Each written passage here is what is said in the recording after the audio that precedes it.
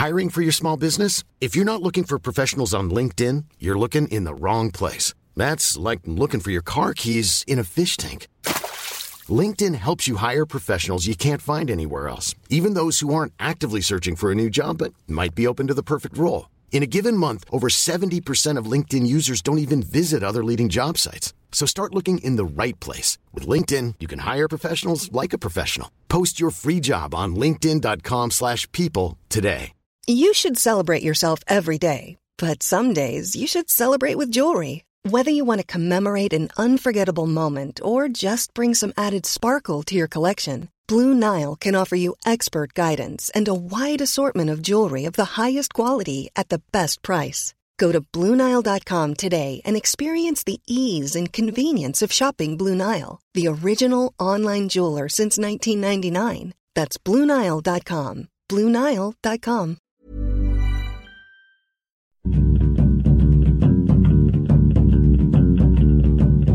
Hello, welcome to Film Fandango, the film podcast. My name's David Reed, and this man here is Marek Larwood. Hello, Marek, how are you? Hello, David. You've entertained yourself there. I don't know what. Have you noticed? I always ask you how you are, and you never reply to that bit. You never tell me how you are. No one ever says replies to how are you. Do you think that's right? How are you? And you just go hi. It's just. I think how I use change and just an expression to think people use it automatically. Like stubber, will you stubber? Yeah. So if someone said, "Oh, I'm not very well," you think, "Oh, I've got to listen to this crap now for 5 minutes." Okay. Oh, my dog's just spunked up. Is that good or bad? Well, it depends where it landed. Yeah, it's true. Always depends where it lands. That's wisdom. Years in the game. I'll tell you what I've been up to. Oh, what have you done? Well, my girlfriend introduced me to Pinterest. Right. Which I thought was quite boring, first of all, until I realised you can... there's a craze, which lots of artists have been doing, probably for years, and forgive me for being about 20 years late, where artists, you've probably seen them, they redesign film logos. Oh, yeah. Film posters. Film posters, yeah. So, and there's some absolutely brilliant ones. I mean, Jaws is a good example. Right. You go and look at the Jaws one. One of my favourite ones was someone's just taken a moment where you have Quint's hand scratching down the board, and in chalk it's a shark. And that's just nice. Just taking the only moments from the film. And there's, I really recommend going on Pinterest if you are bored and you do like films. You can't actually go on Pinterest though, can't you, without an account? Yeah, so I've made up an account to do it. Okay. And there's a brilliant one of I like the Iron Giant poster. There's a good Labyrinth poster which is of David Bowie's face in The Rock. There's all sorts of great different ones. And there's a brilliant American Werewolf in London one where it's a map of England and Ireland. And you think, what's it got to do with American Werewolf in London? Until you see the werewolf sort of groaning face in the sort of entwined in the map. That's nice. I would basically like to see Drew Strutson do. Oh, that's great. Do all posters. You know, he's the guy who did the Indiana Jones and the Star Wars ones, and it's that very hand painted style. Do you know the guy I mean? Yes. And it's the one that people have tried to emulate, but they're never quite as good since then. There's a great Rocky one which is done in the style of Vertigo, with him running along up steps in the shadow of him, which... Oh, yeah, I've seen that one before. That's great. But so if you are bored, look on Pinterest and you can see the hundreds and hundreds of different interpretations of films, and it's a very entertaining way to spend an evening at home not speaking to anyone. Before we start, we should say that we are sponsored by herfilmproject.com, who are an organisation that help promote diversity in film. So, if you'd like to check out what they do, then please do go to herfilmproject.com or follow at herfilmproject on Twitter. So things up for bedwetters and stuff like that? For anyone who's, in a minority of such. I mean, the reason they're called Her Film Project is they started by promoting female voices in film, but now they're diversifying to all sorts of diversity. But I don't think bedwetters, really are a minority. I expect lots of people do it, don't they, still? I don't know if it's a majority, though, Marek, is it? But Is it a majority of people still wet their bed? I think quite a lot of people still do. I mean, quite possibly. I know I do, but I assumed I was alone. I mean, how many days to be a bedwetter? Officially, do you have to do it more than 4 days? If you do it 3 days, that's 7 a week. I think you're still a bedwetter if you do it 3 days a week. I mean, 1 day a week. Really? I mean, yeah. What once a month? What's the? I think you actually medically have to have stopped wetting the bed entirely to no longer be a bedwetter. Oh, that's once every year. You'd still be a bedwetter, yeah. What, 10 years? Still a bedwetter. Well, no, you are. Well, I know I am, yeah. Well, it's whenever I get in a bed, immediately. It's just like... Really? Floodgates open, yeah. What about looking through bed catalogues? Yes, that'll do it as well. God, I bet watching TV after Christmas is a nightmare for you. Absolutely terrible. Watching bed knobs and broomsticks. Oh, cry, you've sent me off. Yes, that's basically what they do. Well, we're here to talk about films, aren't we, Marek? I hope so. Yeah, we are. And problems. Have you got any problems? Have you got any problems? But neither of us ever have any problems. What's your problem, mate? I don't have a problem, mate. What's your problem? It's mate, I don't have a problem. What's your problem? I just want to finish my drink in peace. Spit out. I went to the cinema. Oh, I bet you did. Yeah, I did. I went to see a small British comedy film called Mindhorn. I couldn't watch this film. Why? Because 6 years ago, I wrote a pilot which got quite far in comedy stages about a detective set on the Isle of Wight who was a backwards sort of mental detective. Right. And he was solving lots of Isle of Wight cases. And then I saw this come out and I thought, oh, that is really similar to the idea. That's exactly what it is, yeah. Well, no, it's about an actor played by Julian Barratt from The Mighty Boosh, amongst other things. And he was... in the sort of 70s and 80s, he played a character called Mindhorn on television, who was basically the $6 million man, in that he had a bionic eye that could literally see the truth, and it was a shit TV cop show, basically set on the Isle of Wight. And Isle of Man. Isle of Man. Yeah, sorry, you're right. And he is now an out of work, overweight, aging actor, bald actor. Oh God! And he gets embroiled in an actual police investigation when a slightly crazy person who's believed to be a serial killer, played by Russell Tovey, who's mentally subnormal and obsessed with Mindhorn, will only speak to Detective Mindhorn, so he has to come back in character to do this. Which is, so far, pretty standard setup. It's very similar to Alpha Papa, actually, in that regard. So, and the story goes from there. It's got an enormous number of cameos early doors. So he goes for an audition with Kenneth Branagh, his rival, who played the sort of the Q science boffin character in Mindhorn, who is now his rival actor because they made a spin-off of his character and that ended up being bigger than Mindhorn, is played by Steve Coogan. And there's Andrea Riseborough, who's in everything, and is brilliant. Like, she's in it as well. And Simon Callow's in it as himself. So it was written by Julian Barratt and Simon Farnaby, who you may know from... Simon Farnaby's in it as well. He's got quite a big part as Mindhorn's stuntman. Simon Farnaby, who famously was in a documentary which found the bones of Richard III, really? Yeah, it was his documentary, so it was really weird that he was a comedian hosting something, which turned out to be Richard III in the car park in Leicester. Wow, I didn't know that. Yeah, well, Simon Farnaby you may know from Horrible Histories, and he's also in that gang that made Bill, the Shakespeare film. It's all the Ealing Live lot, which were a comedy group which had Alice Lowe in it, and sort of got people like Tony Way and all that. Tony Way's in it. He's got a part in it. Yes, lots of people of actors that we sort of used to know. Yeah. But it's and it's a very funny film. It's got loads of good bits, and Julian Barratt I find so watchable. He's brilliant, He's really fun. He's really fun.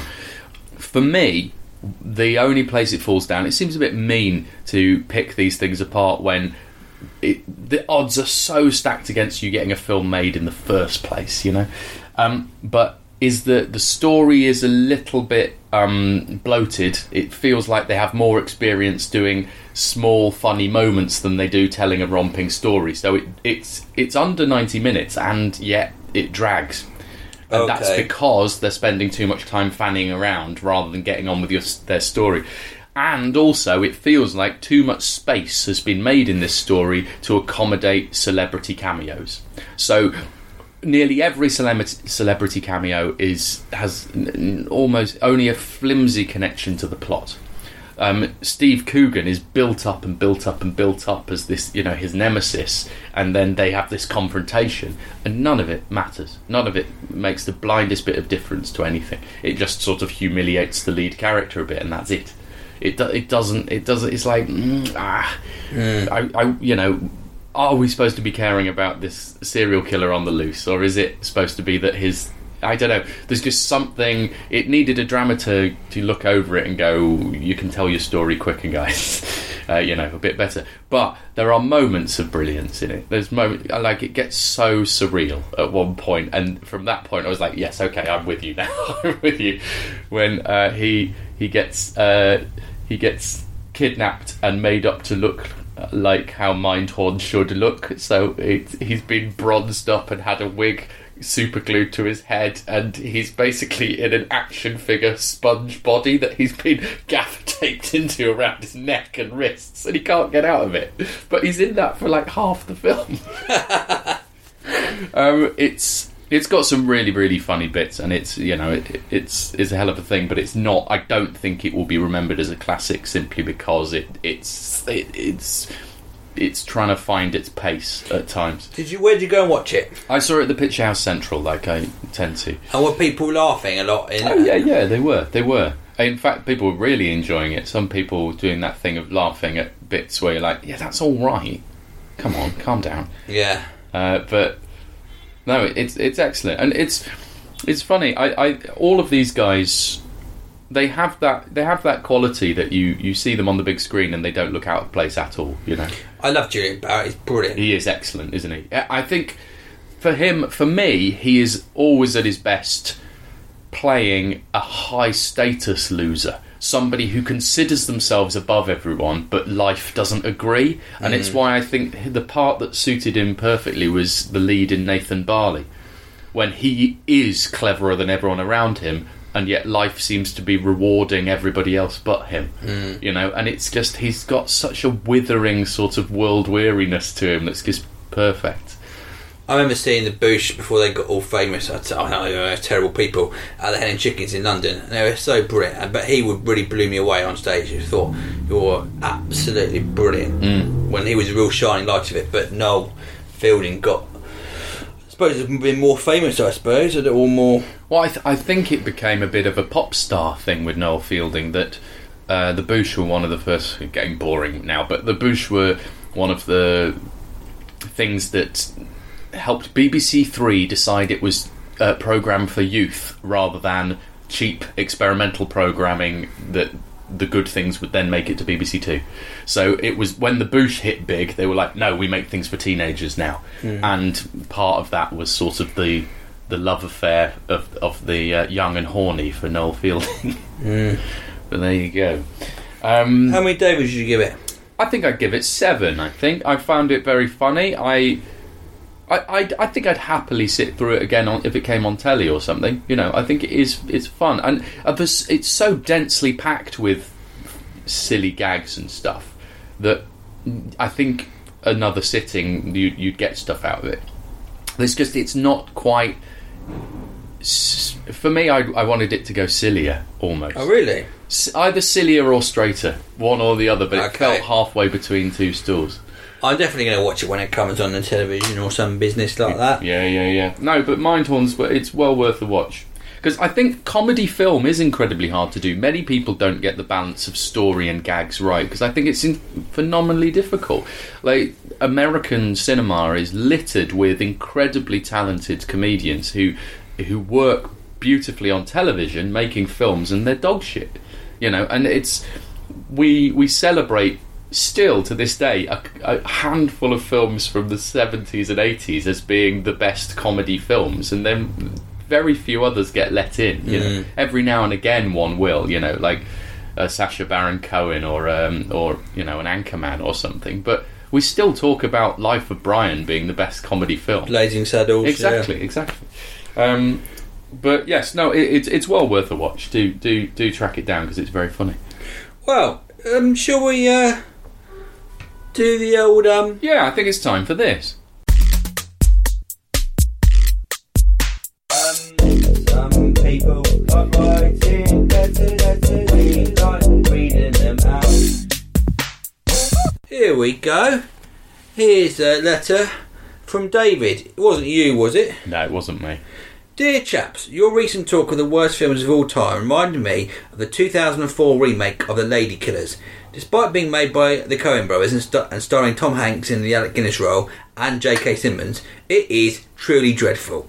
Whilst I think the original film is one of the best comedies of all time, I'm not opposed to a modern remake. And this film has lots of good components on paper, good premise, directors and actors, but is all over the place. It features both the typical Marlon Wayans antics and Tom Hanks reading Edgar Allan Poe. I would rate them with a difference of 7 or 8 Davids between the original and the remake. Can you think of any other remakes that are so much worse than the original? If you are tired of rubbish films and want something good, I really enjoyed Free Fire recently. Keep watching the films, David. Yeah, I've still not seen Free Fire, which is Ben Wheatley's latest effort about it, apparently all set in a shootout, which is a nice idea. I will get round to watching Free Fire eventually. I didn't bother watching the remake of Lady Killers because it was around that time when I was like, remakes, what's the point? But I suppose we have very different attitudes to remakes though, don't we? Because we're quite happy for people to do the same play again and again with a different cast. Yeah, I started watching, I can't remember if I said this before or not. I mean, it does feel like a dream most times when I'm around here. Yeah. A nice dream. A nice dream, yeah. Not that nice. No. It might turn at any point, like a cheese dream. Yeah. I started watching The Magnificent Seven on Netflix. I've seen that, yeah. And the original is brilliant with Yul Brynner and Steve McQueen. Yes. This is... I stopped watching after half an hour because it was so boring. It's not great. It's got some fun sequences towards the end, as you can guess, because The Magnificent Seven is all about the shootout. But they, as you can predict as well, they've rounded all of the dark edges off it. So it... And kept the door open for sequels. So it's like, well, then so why do The Magnificent Seven if that's what you're going to do? Yeah. That's a load of shit, don't watch it. Yeah, it's not great. It's not great. One of the most boring westerns I ever saw was Cowboys vs. Aliens. Have you seen that? Oh. Tedious. It's got James Bond in it, isn't it? It's got James Bond in it, and it's and Harrison Ford, and it's directed by Jon Favreau, but it's terrible. It's tedious. Remakes. I mean, most remakes are awful, aren't they? I mean, there's some of them excel the original, but that's usually because you haven't seen the original. Like it's a bit the one we always talk about is The Thing. Yes. The version of The Thing that everyone adores is actually a remake of the old. Yeah, I started watching the old one and it was quite boring. It's a bit similar to when you listen to a song. The first time you hear a song, the vocalist's voice, although it might not be the best voice, is so ingrained. And you associate that sound with a song, it's really difficult to like a cover version. Yes. With some, even though they might have a better singing voice, it just doesn't sit right. Yeah. No, remakes have changed though, haven't they? It seems, I mean, we're getting back to the big franchise chats that we have quite often, but it seems the boundaries between prequels and sequels and remakes have all been blurred now, where they're all one thing, where you can simultaneously do a remake that is also apparently a sequel and an origin story. Exactly, yeah. So it's all been sort of melded together now. Don't do origin stories. Do you ever know that? Go on then. Guess who's written in? Chris Webb? No. Martin Appleyard? Yes! Yes! The runner-up and our greatest fan. It's great competition from last year. It's great to hear from you, Martin Appleyard. He says, "Hello, David, Marek and Buddy. I've recently caught up with the Oscar-nominated German film Toni Erdmann. Have either of you seen it? I am obviously aiming that question more at Marek than David, as he is much more cultured and sophisticated. Whoa! Well, I mean, you're not going to win this competition this year, Martin. It is a gentle story about a retired schoolteacher trying to connect with his grown-up daughter, who has a high-powered, stressful job and works away a lot. I can see how the film got Oscar nominated, as it is a well-written, touching story, and all the performances in it are well played. Even some of the wider cast, who only have a short amount of screen time, put in performances that you remember. My problem with the film, though, was the character of Tony Erdmann, who is a complete dick throughout. I'm not complaining about the actor who plays him, Peter Simonistic. You say that. I mean, I'm hardly going to do it correctly. Peter Simonistic. Because he does a brilliant job. It is the character itself who is such a knob jockey that it spoilt my enjoyment of the film completely. This also happened to me with the Nick Frost character in Shaun of the Dead, which spoilt my enjoyment of that film too. Question: are there any characters in films that irritate you so much that it spoils the film for you? Shelley Duvall in The Shining is a famous one that people reference, but I don't mind that one. Interestingly, Jack Nicholson is coming out of retirement to play the lead in the Hollywood remake of Tony Erdmann. Keep watching the films, Martin Appleyard. Brackets, still not replied to Chris Webb's friend request. Close bracket. Well, thank you, Martin. I just missed Tony Erdmann because it had a limited release over here. I have never heard of it. I wanted to go and see it. It's basically about, I think, a dad who tries to win back his daughter's love, and he dresses up as pretending to be someone else in a really, really bad wig. Right. And just embarrasses his grown-up daughter. I can't remember why, but it's supposed to be really weird, and it was quite unusual for a comedy to be nominated for Best Film. It sounds like a remake of Mrs. Doubtfire. No, I think it was quite eclectic. Oh, hang on. No, have I seen a trailer for this? I think you probably did do around This is ringing a bell now. He has a really weird wig, and he's just acting like a dick and a really annoying dad the whole time. Anyway, I will get around to watching Tony Erdmann. But any performances that have put you off a film entirely? Well, that's why I've talked about Ghostbusters quite a lot recently, but in Ghostbusters 2, the performance of, what was her name? The kooky sort of Egon character. What? Oh, the female one? Yes. Janine?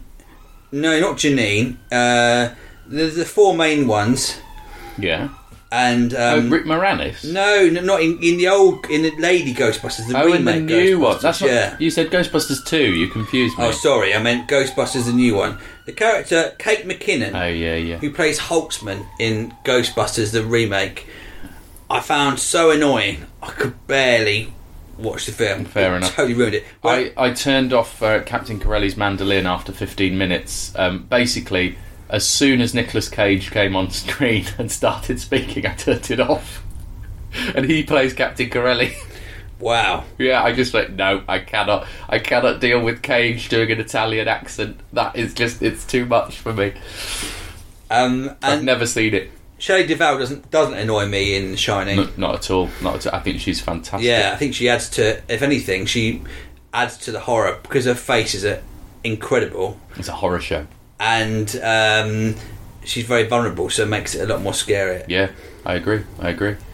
Well, it's nice to hear from Martin Appleyard. I wonder how Chris Webb's going to feel about that dig, though. Well, Chris Webb is still very much high up in our charts because are we moving on? No, I'm just looking at. I'm just thinking, you know. Yes, yeah. Well, we'll just do one more letter, shall we? Okay, fine. This is from Janice Earls. She's referencing episode 286, ear shape, which we talked about ear shape being whether it improves hearing. Oh, yes. And she's written and saying, you wonder whether the shape of our ears improves hearing. My dad had both ears removed due to melanoma. The plastic surgeon sought him out to ask if his hearing had been affected. It hadn't. His hearing was perfect. How weird. So now you know. Keep watching the films. And Marek, apply sun cream to the top and the back of your ears if you're still in the great outdoors. I never think of putting sun cream on my ears, do you? Yeah, I do, yeah. My parents always taught me to do that. Well, that's a great tip, Janice Earls. I'm sorry to hear that happened to your dad, but it is an interesting fact. It is. And a very good warning ahead of these summer months. Yeah. Sun cream your ears. Because they're basically solar panels, aren't they? Facing the sun right at the back there. Maximum heat. Well, that's all. We've got lots of letters. We've gone up to the 16th of May in letters. So if you wrote your letter after the 16th of May, we will get to you. Yes, but we haven't yet. We will get to you. Right. It's my birthday today as well. It is happy birthday. Well, we're recording this beforehand, so it's not my birthday. So I don't know how I'm going to feel. You're optimistically imagining you're going to live to your next birthday. Well, I might not. Yeah. What have you got me? I've got you this. What? It's a film sent in by Chris Webb. Yeah, but I got you it. Are you sure? Yeah, it's from me. Because it arrived at my house. Happy birthday. It's from Chris Webb. Yeah, but I've given you the electricity from my TV to watch it. Oh, thanks. I haven't got a DVD player, so don't send me any DVDs. But anyway, thank you very much to Chris. Chris sent in a film last week, Anne Clitter sent in a film. This is a film he wanted us to watch to review, so we had no choice but to review it. We really didn't. We felt compelled to. It's called Out of the Blue. Yes, first of all, thank you very much, Chris. It's very kind. Thank you, Chris. What happens in it, then? Okay, Out of the Blue. This is a New Zealand film. I'm just looking at what year it was made. But it's from 2006? Yes. 2006. Now, this is based on a true story about a massacre in a town in New Zealand, which happened in 1990. And it stars nobody you'd know apart from Carl Urban. It's an early film from Carl Urban, who we now know played Eomer and Judge Dredd and other people. But it's about, basically, a very strange, isolated gun collector who just snaps one day. Yes, it's based on a true story. Yes. And we watched it. It was interesting because we watched it together, and we both felt compelled to look up and see. which is looking up spoilers, as it turns out, because the truth, it holds very rigidly. Yes. Pretty much. I mean, with a couple of exceptions. To aid storytelling, but it's very faithful to the events and to the people who lost their lives. I think it's a very good piece of filmmaking.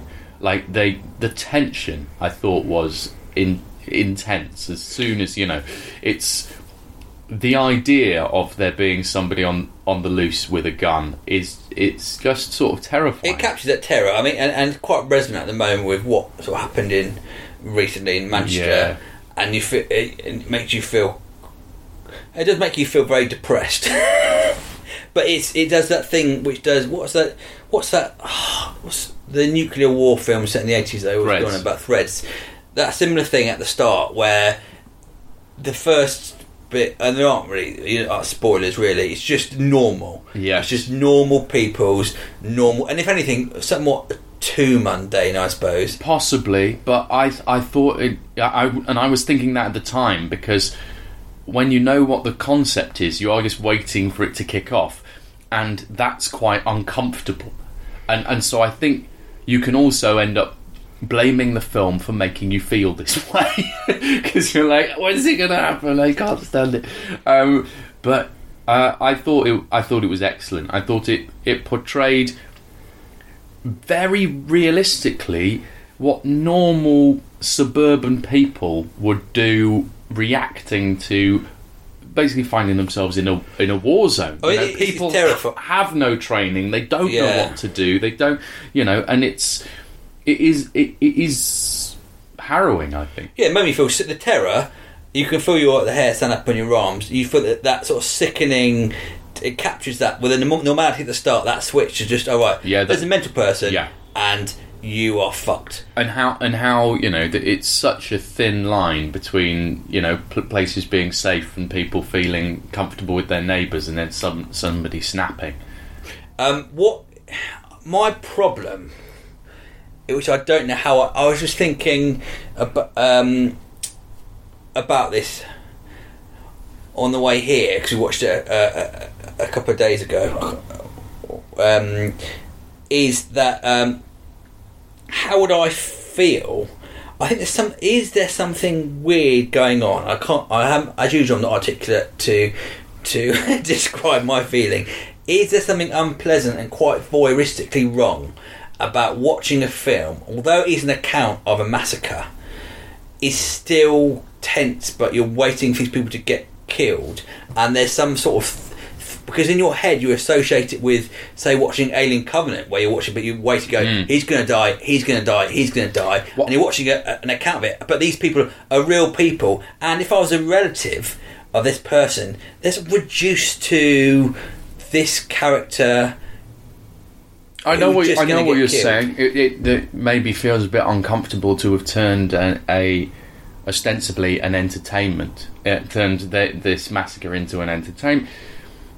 I think it's an interesting point. I don't know if I feel it's in some way inappropriate. I don't know if I do, because we read so many news stories about people losing their lives and, you know, hideous accidents and terrorist acts, you know, bombings and shootings and all of this, and to the point where it's very hard to actually humanise the victims of these things, because they are just statistic, they're numbers, and you know, it happens so often all over the world. I think films like this can show you as close as we can get without, you know, it being a documentary, which would be too much to have, you know, actual footage of the event, of what these people were like and what it's like in that community, and then what it means when this happens, and make us empathise more with an event like this, and therefore try and understand it, and sort of that's the power of storytelling, really, is the ability to let us be there without being there.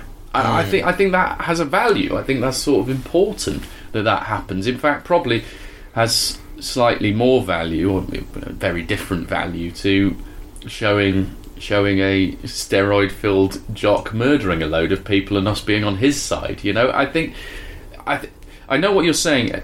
It didn't, for me, verge into melodrama at all, and I think that's important. Yeah. When telling a true story, that at no point did we feel it was sort of bombastic, and start to feel the kind of feelings that we feel when we're watching something fantastical or something epic. You know, it felt real and stayed within those lines, and therefore we were forced to sort of feel things, to imagine ourselves in that situation, rather than go, he's the hero, you go, man, which isn't a very real feeling. Yeah. I thought it was excellent. I thought it was tastefully done.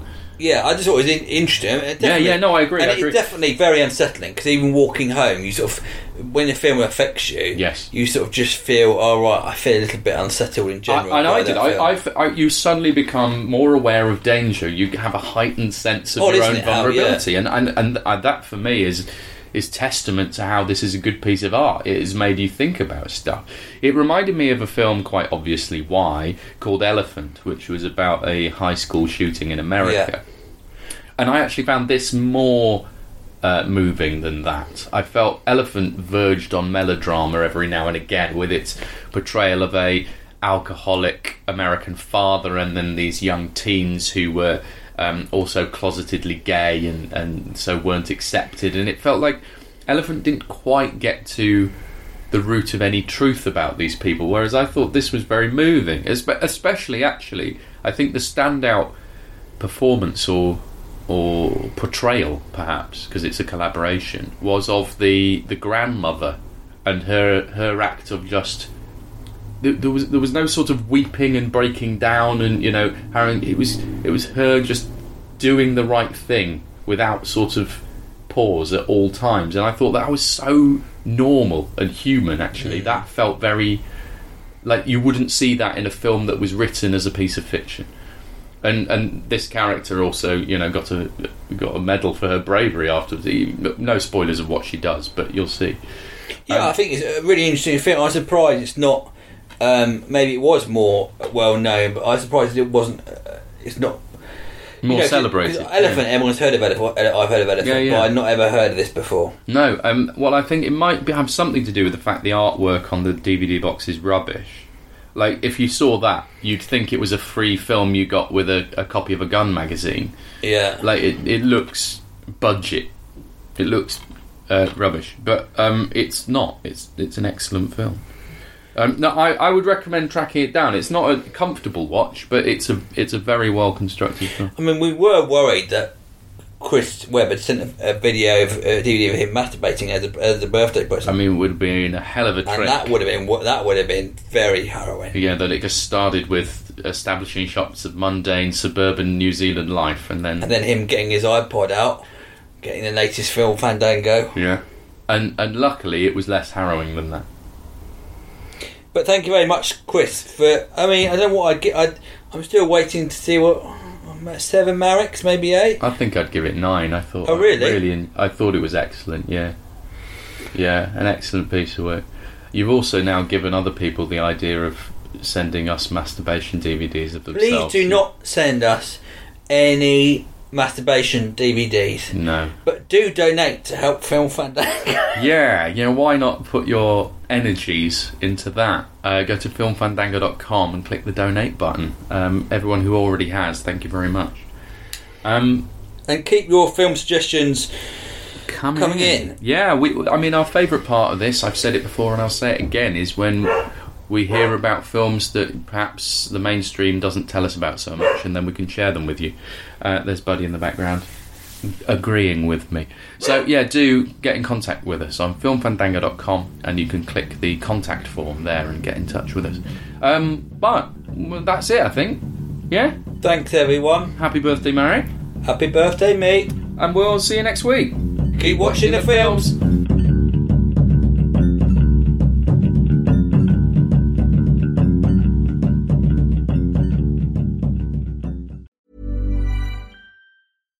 Hi, I'm Daniel, founder of Pretty Litter. Cats and cat owners deserve better than any old-fashioned litter. That's why I teamed up with scientists and veterinarians to create Pretty Litter. Its innovative crystal formula has superior odor control and weighs up to 80% less than clay litter. Pretty Litter even monitors health by changing colors to help detect early signs of potential illness. It's the world's smartest kitty litter.